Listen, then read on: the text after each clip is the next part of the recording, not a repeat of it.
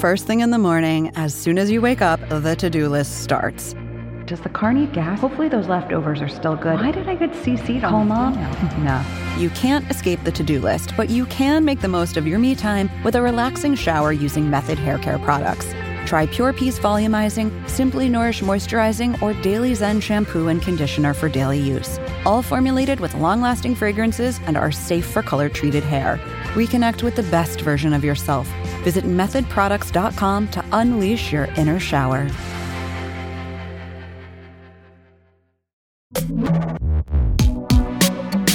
Hi, everyone. This is Pivot from New York Magazine and the Vox Media Podcast Network. I'm Kara Swisher. And according to Apple, I'm a thief. I keep getting these alerts saying you are close to someone else's Apple products, and I keep pulling it up.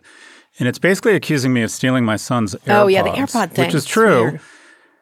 But you can't get rid of it. And it's as if it's, you know, when you see the lights go off in your rearview mirror and you immediately feel guilty. I'm like, I doubt you feel I bought guilty, these. but They're okay. mine. Yes, yeah. Literally, they have ruined all 80s music with that U2 album that haunts me wherever I go. It keeps happening. It still comes up in my car. It still happens. I have a new phone, and I still get the Songs of Innocence or whatever. Really? I don't know, a tool of the Antichrist. You could have taken those. I'm going to work on your phone when I see you in a few weeks, but okay, fine. Really? Yes. No one's allowed to touch my phone. Yeah, I'll touch your phone. I'll touch your phone, and I will fix your phone.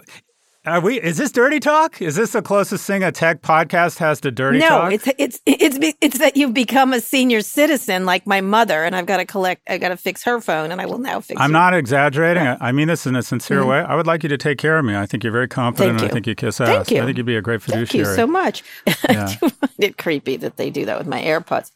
Lately, my phone has been telling me where my car is parked and where I last parked it, and also where my AirPods are. And it's often my phone's wrong. accused me of carjacking. That's what's next. Okay, all right. Well, Yeah, we'll work on you, and then we'll make sure that you don't text anybody you shouldn't. That's really that's a big job. Be careful what you sign up for. What did you do this weekend? What did you do this weekend, Scott? You know what? I actually had a wonderful weekend. I did my favorite thing, next to nothing, with my boys. We're really into Premier League soccer. I'm not into sports, but my kids are into sports, and I've decided if I want to. Everyone was going nuts with some football thing. Yesterday was arguably, Kara, one of the best days in NFL football in history. The Rams had an amazing game. Yeah. And then the Kansas City Chiefs won in overtime. And I watched both games with my boys, and now my boys are super into football. Yeah. I caught up with an old fraternity friend, a guy named Dov Seidman, who wrote this great book called How and has been incredibly successful, great guy, married for 25 years, 2 wonderful kids. He and I hadn't seen each other really since college, and we caught up. He came over to our place. He just moved to Florida. Really nice. Anyway, it was a really nice weekend. What'd you do? I did a lot of things, but besides watching Cobra Kai, the season, which was so fantastic, I can't even believe it. I went and interviewed Bob Iger in Richmond, Virginia. Tell me about that. That was great. He looks great. Let me just say, we did the Richmond Forum. It was their first in-person. He doesn't. He looks fantastic, I have to say. But he was great. He was kind of loose and said a lot of stuff. It'll be on Sway on Thursday. But they kindly, the Richmond Forum kindly is letting me use that interview for the Times. But he was really great. It was an hour talk, and then the audience asked questions for an hour. He was there the whole time. He was shaking hands. He talked to students.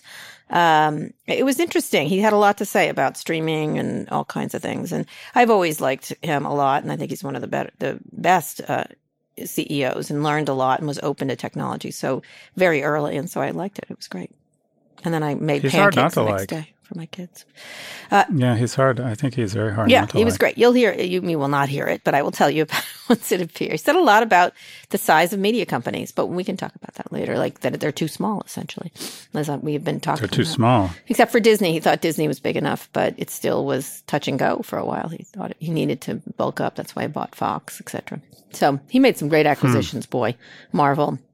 Lucasfilms, did he not pay very much for any of those, right? Talk about acquisition of the ages. Yeah, he did Lucas, Pixar, and Pixar to start with, and Marvel. Marvel's like 7, something. They're really low. The only one that he regretted was Maker Studios, if you remember, for $450 million. And the one he missed that he had approval for apparently was Twitter, and and also I think it was BuzzFeed, and he changed his mind because it was too much trouble. But what would he do with the cesspool that is Twitter? Well, he wanted it for marketing and distribution. That's what his thought. But then he thought, oh no, this could be bad. And of course, right was when Trump started to really get lively. Anyway, it was fascinating. He's a great guy. I'm excited he talked about, thought about running for president and why.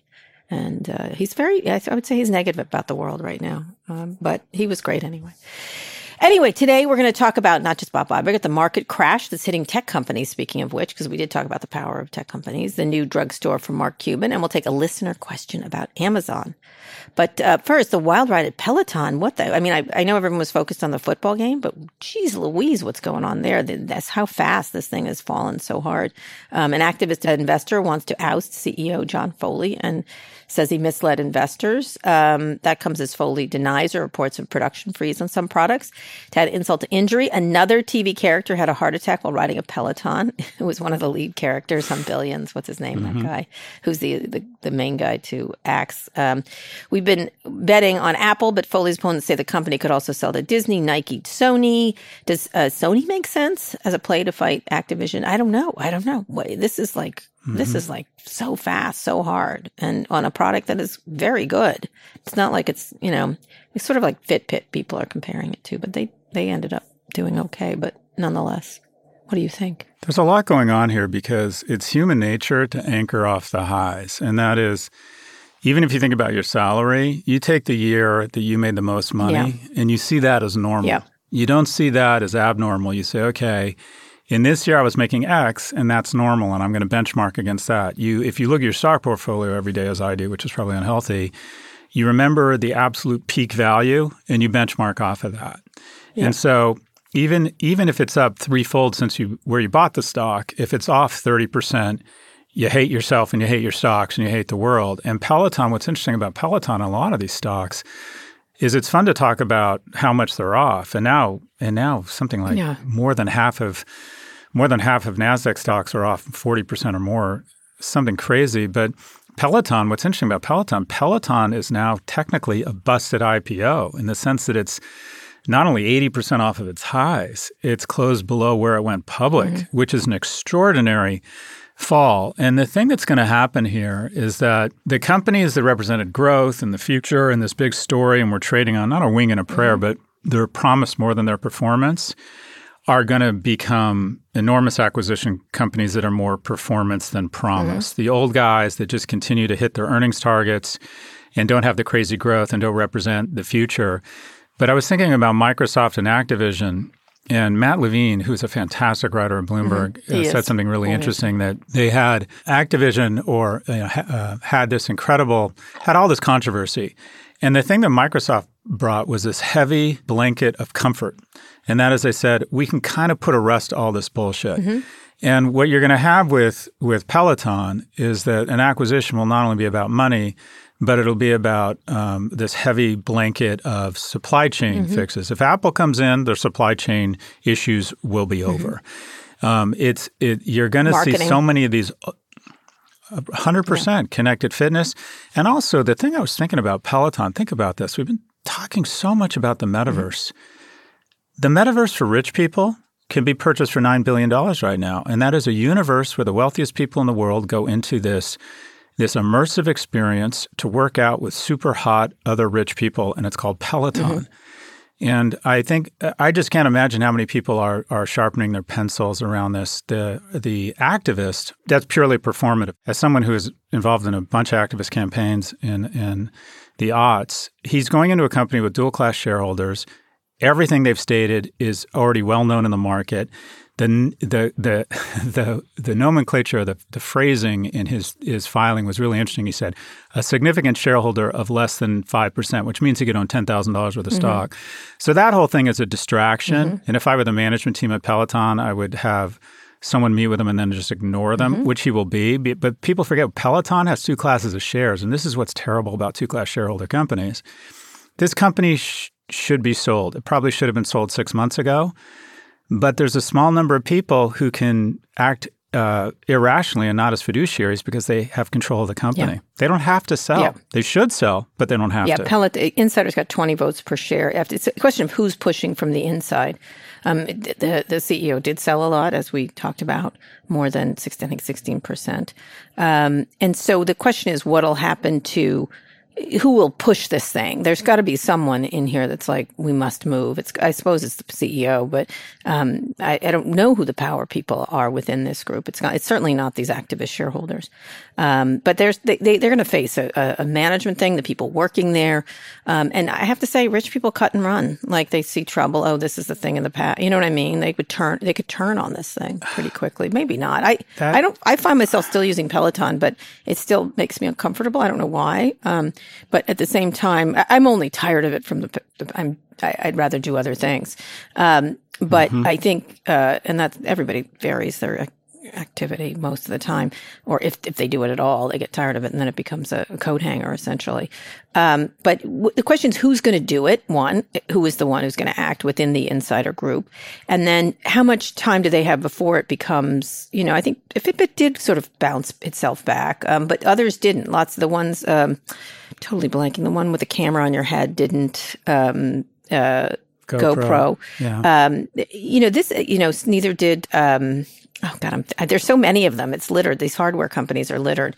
We debuted them at, it was a fitness tracker, another fitness tracker and stuff. So there's just so many of these you've seen. And I'm not calling them juiceros at all because I think this is a great product and it's a great, useful product, but it's expensive. It's difficult to do. And it's going to be, I wonder who's going to, they have to sell it, right? They don't have any other choice unless. Well, somebody said that even with, I think they have somewhere between 2.5 million customers, that Apple could build something even at these depressed prices for less. It comes down to, I think, about $5,000 or $4,000 per subscriber. And somebody said Apple could build their own. I don't agree. I actually think it's a really strong acquisition. I think Nike's another potential player here. Even someone like a surprise one could be someone like a Samsung. And we were talking about Roku. Samsung could come with Roku. But what it's about definitely, like a Lululemon that bought Mirror? They sort of, what about them? Well, Lululemon probably doesn't have the market cap. Lululemon, they could buy $500 million Mirror, but they can't buy $9 billion Peloton. But this is the crazy thing here is that if you're the CEO and you've seen your stock go down 80%, do you want to cash out at the all-time low, or do you want to say, hey, everybody, cool your jets. No, I'm not interested in speaking to you.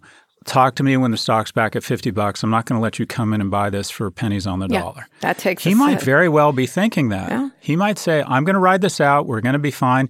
And also, Kara, this is not Fitbit. Yeah. Peloton does have a rabid installed consumer base. The NPS on this product is off the charts.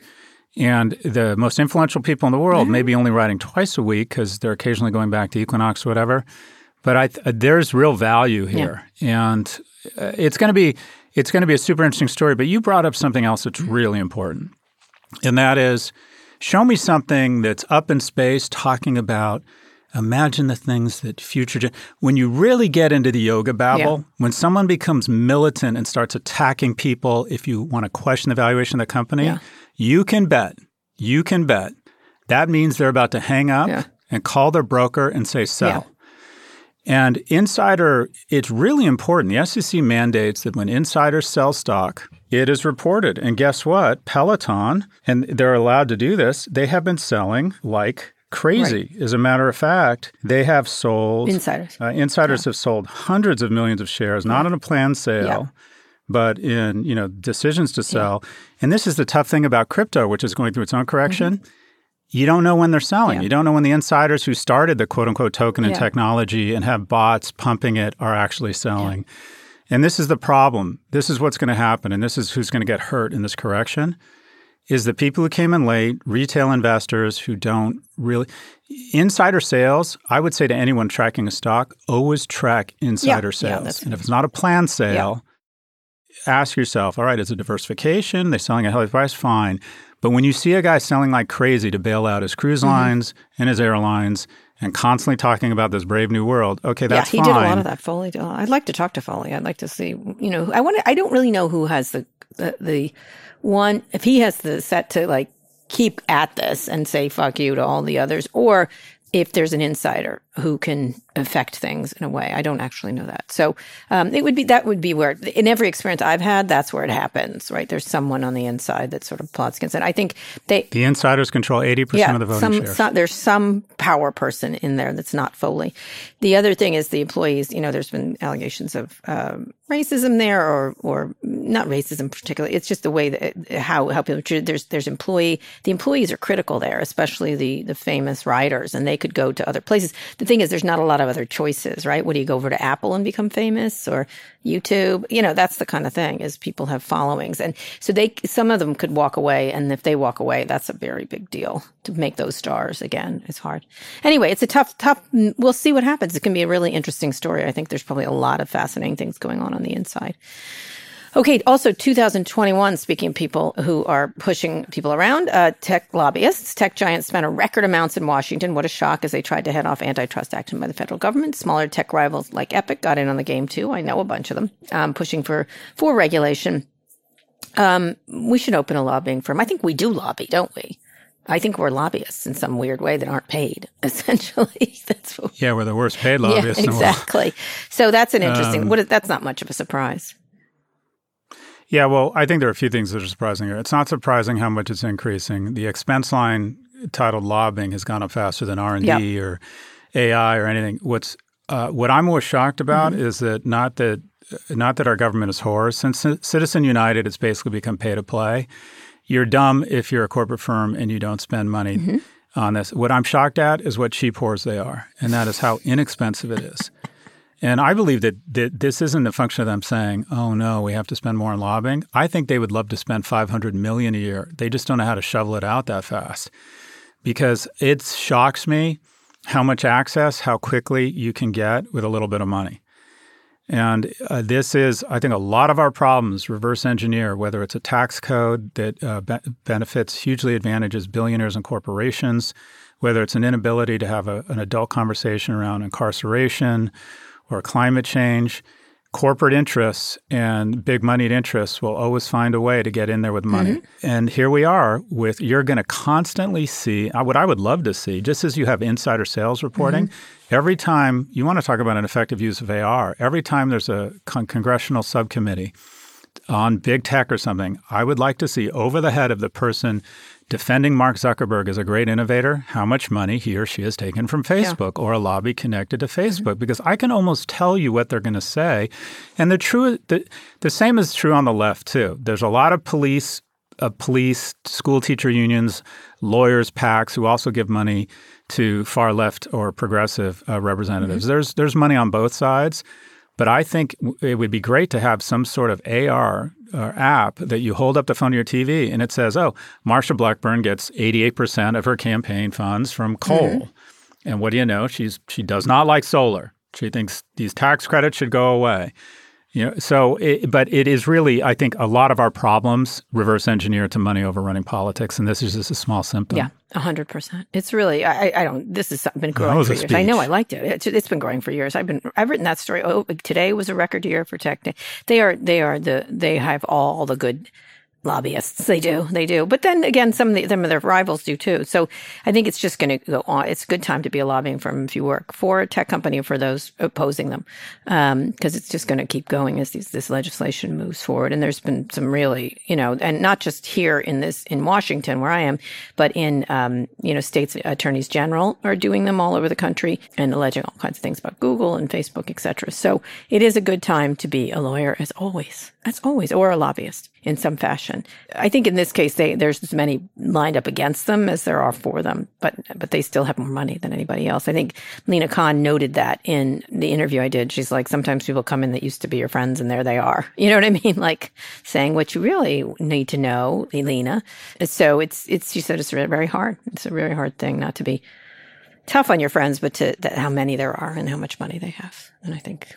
Someone asked me yesterday what our business model was, and I'm like, we don't really have one. We're like Greece in that is there's really no understandable economic model, but we'll be here next week. Exactly. We'll be here next week. The food is delicious.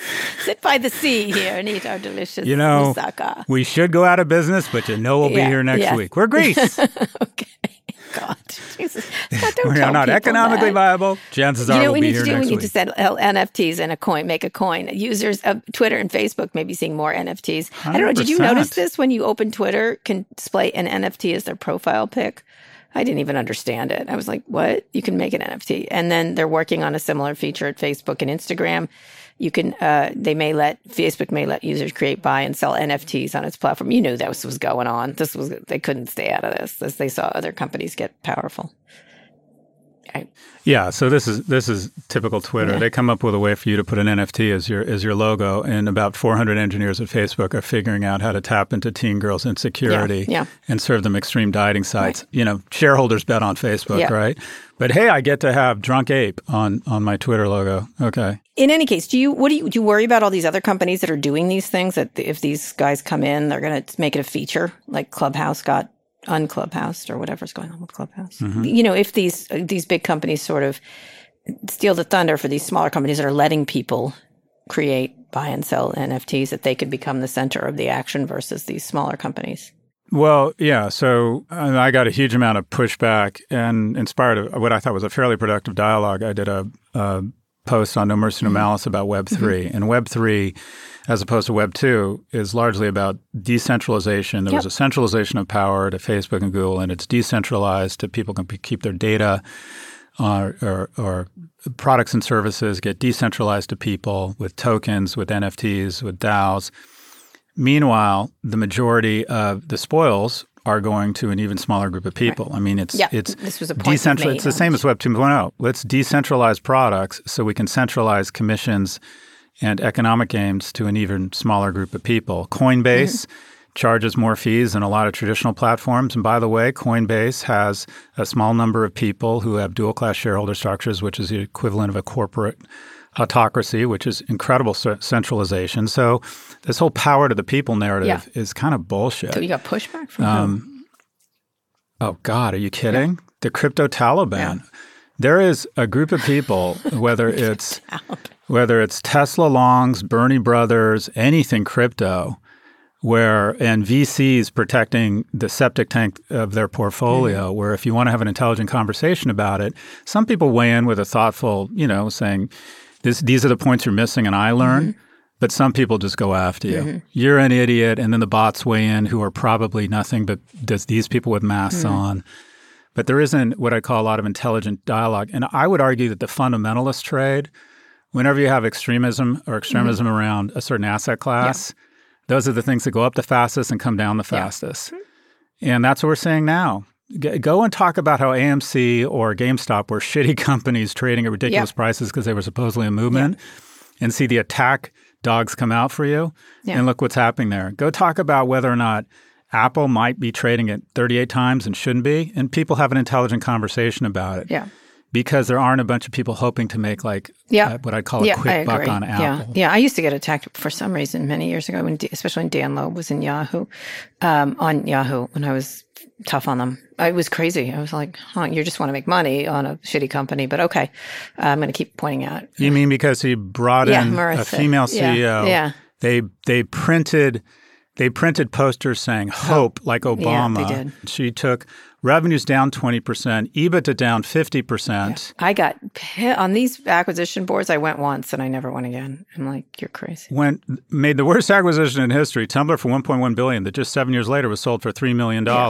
Yes. And by the way, Dan Loeb, he's smart, bought and then sold like a fucking banshee the moment he probably did 3 board meetings and realized this CEO has no fucking idea what she's doing, but the market seems to like her, so leave her there, and I'm just going to sell and leave town.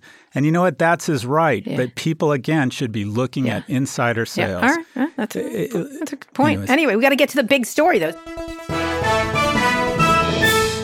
The stock market sell-off is seeing red, and its latest plunge continues. It's not helped by the fact that the U.S. is sending troops to Eastern Europe. Russia is poised on the edge, is massing troops on the edge of the Ukraine. I'm sure that's not helping the situation. In fact, probably is one of the many reasons. Probably the most important one last week was the market's worst since the start of the pandemic. One company had particularly rough ride, Netflix, for example, not having to do with the situation in the Ukraine.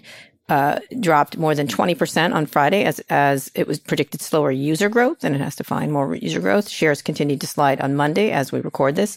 The crypto market wasn't spared either. Cryptocurrencies lost more than $1 trillion in value as the Biden administration expected to release an executive order targeting the crypto trade.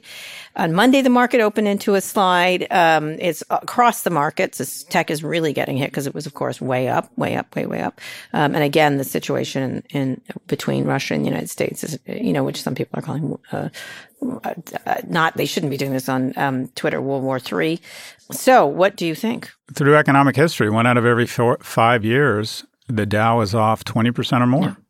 And we've gone 12 years without that happening. And it's interesting. You can just see a lot of people just don't know what to make of this because they've never been through it. But you have, this is big. More than half of NASDAQ stocks are down 40% or more. Yeah. More than 70% of NASDAQ stocks have fallen at least 20% from a recent high. And then Bitcoin has almost been halved. Everyone talks about the halving. This is not what they were thinking of. And its decline since November 21 has wiped out more than $600 billion in market value. And over $1 trillion has been lost from the aggregate crypto market. Ether fell 7% on Friday. Doge fell 6%. And Solana and Cardano fell at least 17% on Saturday, and it continues to happen today. And then you talk about SPACs, about the story stocks getting hit. DraftKings and Virgin Galactic are down 60% or more since their peak. So, this is absolutely, we're in correction territory. I don't think you can call it a crash yet. And the other thing I would tell people, I'm getting a lot of emails like, what do you make of this? Your emotions are your enemy around investing. And that is, the market is just so incredible. It's this sort of collective, I remember, what was that movie with Tom Cruise where there was some big blob that could, it was actually a pretty good movie where he kept waking up, he'd get killed and he'd wake up. I know the movie, I saw it, because I think Emily Blunt was in it, and I see whenever she's in. Yeah, that's right. She's a tall drink of lemonade. I don't know if she's tall, but okay. I'd like to hang with her and John Krasick. I think we'd be friends. I'd like to have them over. I think I'm going to look up the name of the movies. I think that, no. Explain the stock market and not your love of Emily Blunt, anyways, please. But the market is largely the greatest organism or vehicle for absorption of emotions, and then it takes all of these points of emotion and data, and it doesn't really read data. It reads emotions based on buy or sells, and it spits back a feeling in the form of an up or down, red or green signal. It really is amazing, and it absorbs tens of millions or billions of data points and emotions.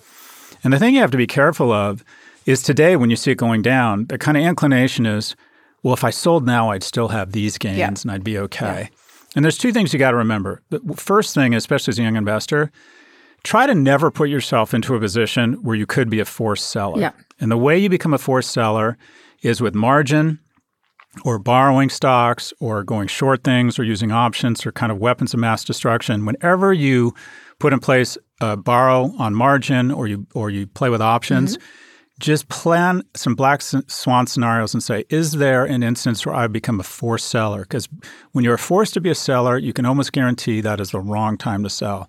Also, and this goes for when you sell a company as an entrepreneur, your emotions are your enemy. When the company is doing great and you think we should not sell, things are jamming, that's usually a good time to sell. Because buyers will smell the same attributes and pay up. And when you think, I should sell, shit is getting real and really hard here, that's the wrong time to sell because, again, the marketplace will perceive that. The emotions we're experiencing today, and some people say it's a buying opportunity, but the majority of emotion out there will be, I need to sell before it goes down another 10, 20%. The market senses those emotions and keeps taking it down. So to a certain extent, you want to be a stoic around investing. And you want to have the wherewithal. An incredible advantage in the market is to ensure that you are never a forced seller. Yes. But one of the things that's hard, I think, for people is that that everything is in record profits and everything is, I forget, JP Morgan, Chase, Wells Fargo, Citibank all reported fantastic profits. Corporate profits are hit an all-time high. We're going to see earnings have been up 22% in the fourth quarter. Business has never been better. We're expecting some other companies to report soon in the first week of February. Apple, Meta, Alphabet, Snap, Amazon. I'm sure they're doing great. And, VCs have put in tons of money into crypto, $30 billion. And so one would imagine, like, what is this? Why now? And what's this maybe using the situation in the Ukraine to cover it up, this sort of nervousness, because people had been talking about when the crash was going to happen. I don't know. You know what I do? Here's my policy. I never look at it. I just never. But again, I said that's a good way to invest. Diversification, you're not a forced seller. You don't have to look at it. But you talked about Apple. You talk about the boring guys that just keep hitting their numbers. We talk about Virgin Galactic off 80%, Peloton off 70%. Apple is off about 12 or 14%. Yeah. And without even looking, I know P&G or even like a sleepy company like General Motors, they're off. The froth is off. Sure, they've gotten hurt, but not that badly. Yeah. Well, we'll see. Right? We'll see. It's a developing situation. It's the meme stuff that's getting taken out to the woodshed. But, the people are still really nervous, still about COVID, Biden losing all this stuff, Biden week, memes going around, and then this in the Ukraine. I think everyone's just sort of having a slight mental breakdown in every respect. So I think maybe that's it. People are exhausted. And also, even if these profits are up, you're right. But you're right. You just sit quietly and hope for the best, I think is what you should do. I'm not, by the way, the movie was The Edge of Tomorrow with Tom Cruise and Emily Blunt, just so you know that he kept coming back. Do you remember the name of it? Oh, yeah. The Edge of Tomorrow. I do. We're right out, everybody. We're on the edge of tomorrow. So just sit quietly and hope for the best. We're on the edge. On the edge. Edge of tomorrow. All right, Scott, let's take a quick break. When we come back, we'll talk about Mark Cuban's attack on Big Pharma, which is not a surprise. Take a listener mail question about competing in your own marketplace.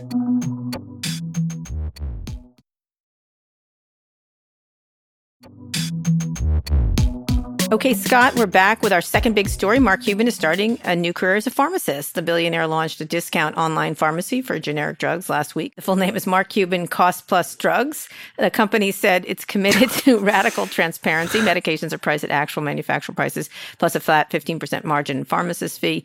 Customers pay out of pocket, no insurance, but the company says that its meds are cheaper than most insurance deductibles and copays.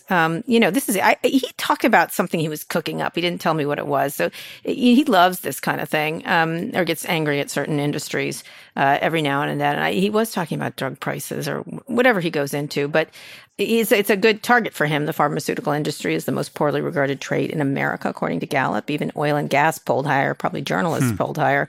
Markups on pharmaceuticals can exceed 1,000%, according to the Wall Street Journal, which is crazy. But drug prices is something people talk about a lot.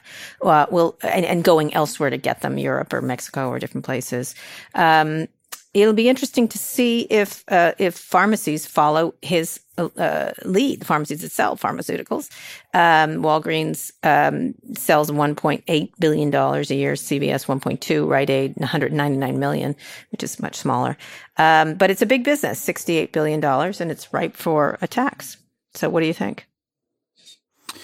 Well, one, I would invest just because I think Mark Cuban is such an innovative thinker and surrounds himself with smart people and is a great business person, and he has a great sense for when to sell. Remember Broadcast.com? I think the company that initially made him a billionaire was not an asset that was enduring. Right. And he's just a savvy business person and smart. And this industry, my understanding is this industry has actually come back quite a bit from a perception standpoint because of vaccines. But there's no doubt about it. Big Pharma needs more competition, needs antitrust. So I see this as a great thing. I'm glad he's doing it, and I think I would want to invest. And even the externalities here are positive. This is an industry that needs full frontal assaults and needs to be attacked from its flanks. The costs here have dramatically, have outpaced. There are just too many people in America who digest their stomach and have just tremendous severe anxiety because they can't afford the diabetes medication for their wife. Yeah. So more power to them, Mark. But, the paying out-of-pocket thing, what do you think about that? Because, that's, people that can afford it, even if he's getting lesser prices, right? So the people with insurance are fine. I guess if you don't have insurance, you have to pay anyway out-of-pocket. It's a really interesting thing because there's been attempts at this before, not with someone like this, if that makes sense. there's been attempts to sort of drugstore.com. There's a whole bunch of different things. I think there's another one called, it's not tablet. It's something like pill, something. They have ads all over New York all the time. There's a bunch of startups there. Why would he succeed over this? Because it's definitely a tough business.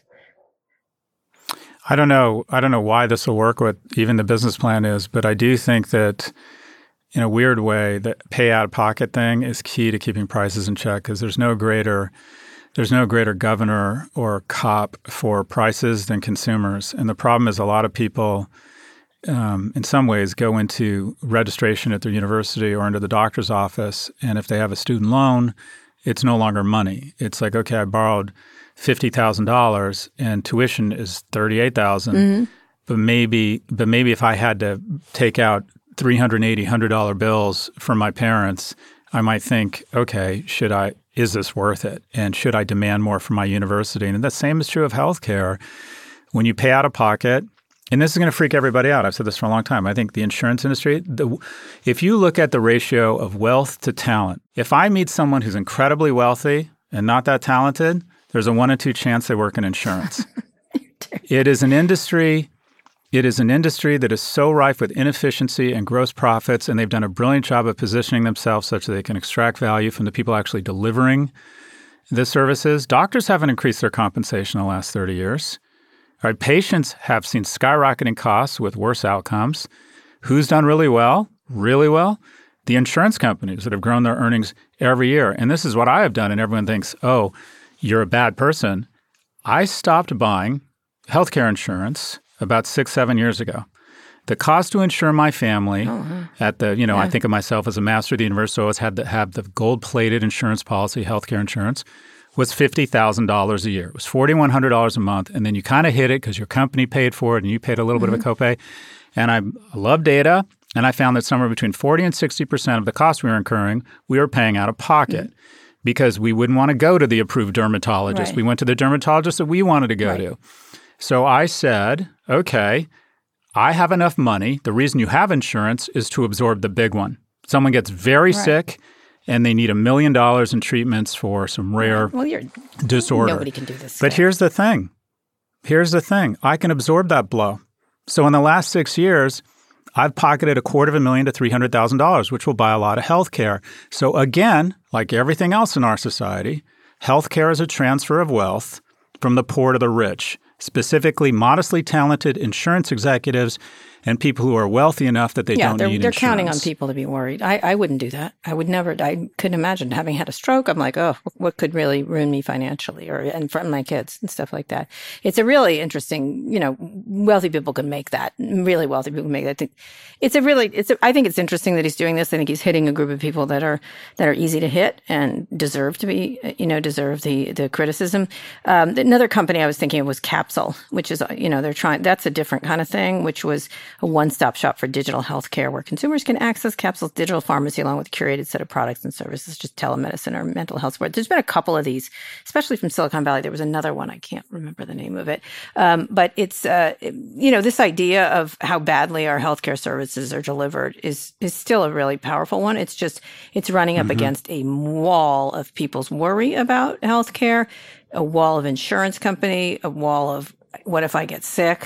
For most people can't do this. And so it creates incredible unhappiness at every level of society around this kind of thing. And drug prices are one of them. A lot of politicians have, Amy Klobuchar talks about this. That's how she got into politics over a particular drug. But nonetheless, it's a really interesting thing. And we're watching Mark carefully. He always has a very good instinct on where to hit, where there's opportunity for himself. Yeah, and I just want to follow up here. I feel a need to say that I am not suggesting that you don't have health insurance. I'm suggesting that health insurance margins are so dramatic. Something like 45% of health insurance premiums go to administration or profits, meaning for every dollar you give to your health insurance company, you're getting 55 cents back. Yeah. And if you are in a position to absorb an enormous healthcare crisis and still be okay, again, you're fine. It's the same. You know what? It's the same with flood and homeowners insurance. I have some rental properties. You don't have insurance. If a hurricane came along and took them all away, I'd be bummed, but I'd be fine. And guess what? Every 6 or 7 years, you save so much money, but there's this immediate reaction that you're a bad person if you don't have insurance. I'm thinking that right now. It's the same mythology that you have failed as a parent unless you go into $250,000 in debt to send your kid to some Joey Bag of Donuts shitty college. Because only bad parents don't force their kids to go to college. Wow. It's a myth promoted by the insurance lobby and by the self-aggrandizement and arrogance of universities. So you don't like being in good hands with Allstate? You don't like being in good hands? Allstate. Remember that? Well, but again, that is absolute. If they can afford to spend $250 million a year on really fucking hilarious cavemen and lizards, doesn't that tell you something about the return you're getting on your dollars? Yes, it does. We're all chumps. Scott, we're all chumps. We're all chumps all the time. Anyway, let's listen. I'm good to know you're uninsured. I'm going to try not to hit you hard. Okay, Scott, let's pivot to a listener question. I can't believe I'm going to be a mailman. You've got mail. Hey, Scott and Carol. My name's Kevin Coop. Love the show. Here's my question. A lot of conversation right now about regulating or even breaking up companies like Amazon because they use sales data to decide which private label items they're going to develop and how they're going to prioritize them on the site. But in so many ways, that's what every retailer does. Walmart, CVS, Kroger, Safeway, Walgreens. They all use sales data to decide which private label items they're going to carry, how they're going to advertise them, where they're going to put them on the shelves. If you're going to apply the rules to Amazon, which admittedly is faster, better, smarter about how it does it, don't you have to apply the same rules to everybody? Yes. Yes, Kevin, I agree. No. Well, I'm going to do the yes. This was actually started by a lot of grocery retailers. Were the first to really do it here in D.C. I remember writing how smart it was for Izzy. Yes. Give me our phone. Sorry, go ahead. I hush up. I'm making a point. Did I interrupt you in your rants about various and sundry things? Oh my God! Okay. The only person that's a bigger fan of cutting off is Lorraine Bobbitt. All right. Okay. Bada boom. I'll be here all week trying to veal. People who didn't get reference, Google it, Lorraine Bobbitt. That's an old, you're really old. Okay. Yes. Giant Food here in Washington. This guy named Izzy Cohen was one of the first people to do this with milk and other things. He had his own dairy, et cetera, et cetera. And they had all this private label stuff under the Giant brand because they realized some of the stuff they could do just as well on by slight cutting the price and then just not it being a brand, that you're paying for the brand. Absolutely. It's an interesting thing. I just don't know if they're going to be specific to Amazon or not. I mean, I think that's not at the focus, the private label stuff. It's them using sales data it's using it to put other businesses that are on their platform out of business, which I suppose is similar, but it's not the same. Scott, you go ahead. I have to think very carefully about what I'm saying here. Go ahead. So, no, here's the issue. You could make the argument, as a very thoughtful Kevin Coop, with actually quite a lovely voice, is making, and that is that Amazon really isn't doing anything that any other retailer isn't doing except a lot better. Because Walmart discovered several years ago that they could reverse engineer into Sam's Cola and make a shit ton of money because they controlled the interface with the consumer. Kroger's and other organizations said, we have great data. Let's create a different company called Dumb Humvee and then sell it to other people who want this data to better plan their product development and their marketing campaigns. Amazon just does that. Same thing, exponentially better. But it's not about, well, we have to do the same thing to everybody else. The bottom line is that when a company does it as well as Amazon or Google or Facebook does, and that expertise and that, let's just call it that fantastic management and those brilliant people pull out so far ahead of everyone else that they're in a position to capture so much capital and so much market share that they can start behaving badly, that they can start quashing or performing infanticide on small companies or putting big companies out of business that tend to be better taxpayers and great employers. And we find that we could go in and break them up and the entire ecosystem would be healthier. And we don't have to – you don't need to impose the same regulation. You just need to break them up. So I would say that antitrust shouldn't be seen. That's the point. There's lots of grocery stores that do this. There's lots of Walmarts. Walmart doesn't own the whole market the way Amazon and Google, et cetera. Sorry, go ahead.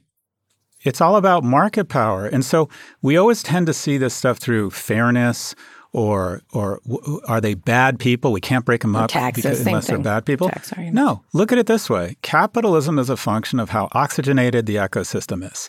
how many new businesses can we create? How many jobs can we create? How can we ensure that there's not as much income inequality? How can we create a ton of new businesses? How can we have massive employment, prosperity, a number of players who are incented to behave well? And we have a proud legacy. The guys that ran the aluminum companies, the oil companies, the seven sisters from the phone companies were not bad people, but we made a concerted assessment based on economists that we could go in, and if we broke them up, everything would get better for every stakeholder except the one megalomaniac that put into a dual-class shareholder system. I will make a difference. So no. Okay, Kevin, another point being is that there is story after story after story about a business that got on the Amazon platform. They weren't supposed. Jeff Bezos talked about this, that the wall got breached. Oops, kind of thing. That they were doing one business, and then Amazon went and brought in a cut rate competitor to them. Even those that don't that didn't go on the platform for just this reason, because they didn't want Amazon to have this data, like on away luggage or things like that. They immediately started to have those hard shelled luggage that they were selling. And so it's that they don't tell stories like that about Walmart or CVS or Kroger, even if they compete.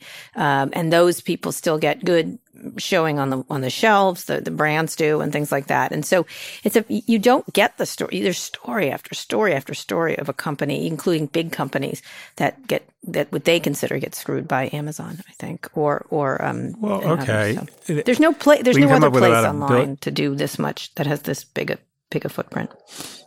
We can have a billion other examples. Yeah. Everybody accesses Spotify through Apple in the App Store. So Apple gets to see every song, every individual, when they're downloading Spotify, how they're using it, and then they decide to launch, Apple Music. Yeah. And maybe we won't send update tools as quickly to Spotify. We'll also place a tax on Spotify of 20 to 30%. And what do you know? Apple Music is now growing faster than Spotify. Yeah. So this isn't a question of whether they're good or bad people. If we have to apply similar standards, it's simple. Would the economy, would the Commonwealth be better served with more, companies that are only $100 billion in value, not a bunch that are worth trillions? And the answer throughout economic history is the former. But again, see above, a massive increase in lobbying efforts. Yeah, see above. So no, we don't have to apply the same laws. Above. Okay, Kevin. It's the curse of bigness. Kevin, that is right. Kevin, thank you for your excellent voice. Kevin Koo. Anyway, that was a good question. Send us more. If you've got a question you're curious about, go to nymag.com/pivot and submit for the show. All right, Scott, one more quick break. We'll be back for wins and fails.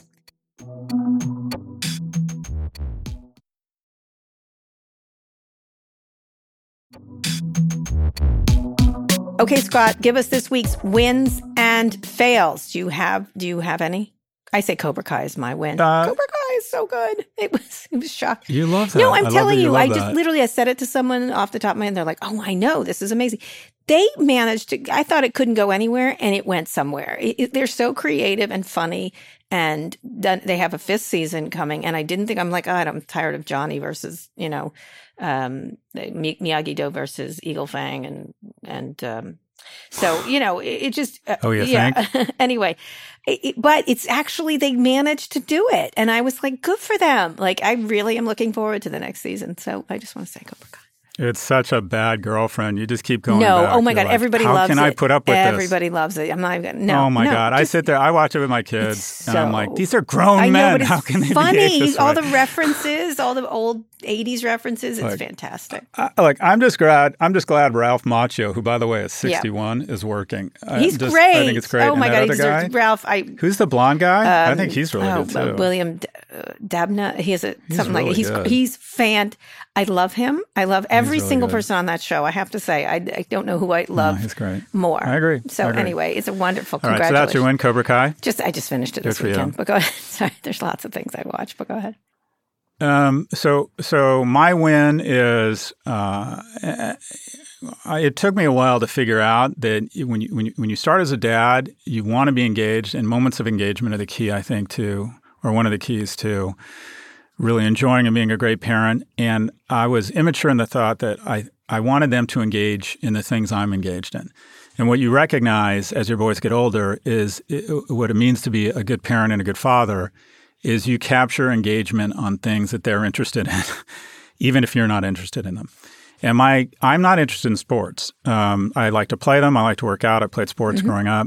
but I'm just not interested in sports. I look at the NFL and I think, okay, there's tardive dyskinesia waiting to happen. I just don't like the NFL. I don't like organized sports for the most part. Anyways, by the way, they should absolutely pay college players, but that's not what I'm talking about. But the NFL on Sunday, my kids have gotten into football, and I watched the Los Angeles Rams beat the Tampa Bay Buccaneers, and it took me back to growing up with the Rams. The first sporting event I ever went to was my father, and Vince Ferragamo and Pat Hadel. It brought back a lot of great memories. And where my win really is, though, is over the weekend I saw something called American Underdog. Have you seen this? It's a story of Kurt Warner, and who was probably the most successful, easily the most successful LA Rams quarterback. American Underdog. It's a story of Kurt Warner's wife. This guy literally stocking shelves, not that there's anything wrong with that. It went into the Arena League, got drafted, got cut, got drafted, married a single mom with 2 kids, including a child who's handicapped. And it is literally a Hollywood story out of Des Moines. It is just such a wonderful story about persistence. I love those stories. Well, it's also a story about faith. He's a very religious guy, and as an atheist, I don't need that shit, but I respect it. And it was obviously a huge source of comfort and inspiration for him and his wife. He now has 7 kids. Been married for 30 years. It is a wonderful story, and it could have easily been very cheesy, and it wasn't. Anyways, my win is engagement with your boys and the great Los Angeles Rams, and also American Underdog. My fail is a little bit more, I don't know, the term is serious or boring.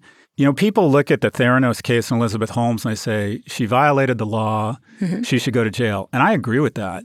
What I think is, and I'm excited about Preet Bharara's book, Justice, that's coming out this week, I think we need to be more thoughtful about, okay, she broke the law, but she was not, and people have really pushed back on a blog post I wrote about storytelling, basically saying that there's something wrong here. And they said, well, you know, people take lies around medical diagnostics much more seriously. She wasn't convicted of that. No, she wasn't. Of misleading patients. This thing never actually even shipped. They could have. That was the thing. Go ahead. But it didn't. She wasn't convicted of that. She was convicted of defrauding investors. And who are these investors? And this is where the gaps in law are. She defrauded. The victims were George Shultz, Secretary of State, Larry Ellison, Stephen Jurvetson, and Rupert Murdoch. And laws are meant to be, ensure that we have an operating system for our economy, ensure that people don't lose their autonomy, but they also are calibrated to who is most vulnerable. If you traffic people, you go to jail for X time. If you traffic children correctly, you go to jail for 5X. You sell drugs to kids, you're in deep trouble. And this is what the Theranos case says. Rich people getting their thing. Who are we protecting? What the law says right now is that if you steal money from rich, really rich old guys, you're going to prison. However, if you have 100,000 unmarked graves from opioid deaths, or if you're depressing teen girls, sorry, folks, fuck you, you're on your own. There are huge gaps in our laws in terms of who we protect and who we've decided are kind of on their own. There are real gaps in who we are protecting and who we are not protecting. I like this. So should Elizabeth Holmes go to prison? Yeah. And guess what? Her cellmate should be named Cheryl. Oh, God, here and there should be a guy fighting over flip-flops. Mark. There's a guy who should be fighting over flip-flops with other guys named Sackler for their shower time. All right. So, Elizabeth Holmes should absolutely be going to prison. But who exactly are we protecting here? All right. That's a very good. I like your speech. This is an interesting thing. We'll say, this is fair. This is a fair point. You're going to get a lot of pushback on that, just so you know. But nonetheless. Shit everywhere. Well, that's something. The key is to provoke a conversation, Kara. I had such an easier fail. It's such an easier. Wow. Cobra Kai. No, not Cobra Kai. That was a win. I'm about to try this I'm writing a piece on this 12-3-30 workout. You know this thing? Oh my God, it's become such a thing. What's that? You walk at 12% incline at 3.0 on the treadmill for 30 minutes. It's by this YouTube personality, Lauren Giraldo. And health people are like, this is actually good. Like usually they're like, don't do these weird fucking things on TikTok. But I'm probably going to die. And thank goodness I have insurance or have it. Oh, wait, you know what? I have that app. You know what it's called? Stairs. No, I get that. No, I get that. Kara. But I'm just saying, I'm going to try it. I'm going to come back and tell you how it is. I'm fascinated with all these health things on all the social media sites. And so I'm going to try a bunch of them that are actually approved by health people, health experts. You know what a great health hack is? And I was known for this my first couple of years at Stern. Take the stairs. I got that. Thank Always you. Take the I don't stairs. have stairs right now, but okay, I appreciate. No, but I mean at office. If we ever go back to the office, take the stairs. Yes. Well, now I'm going to try this thing. All right, I'm just going to try out all the different TikTok workouts, and then I'm going to need my insurance. That's all I have to say. TikTok workouts. Yes, 12, 3:30. You try it. See how you can do it. 12% incline. 3.0, 30 minutes. I want to see how Scott does. I know, I'm just saying. It's supposed to be very good. And I looked up all the people who were about to attack this TikTok star. Were like, oh, this is actually a good idea. Pretty for a lot of people. Yeah. Anyway. All right, Scott. That's the show.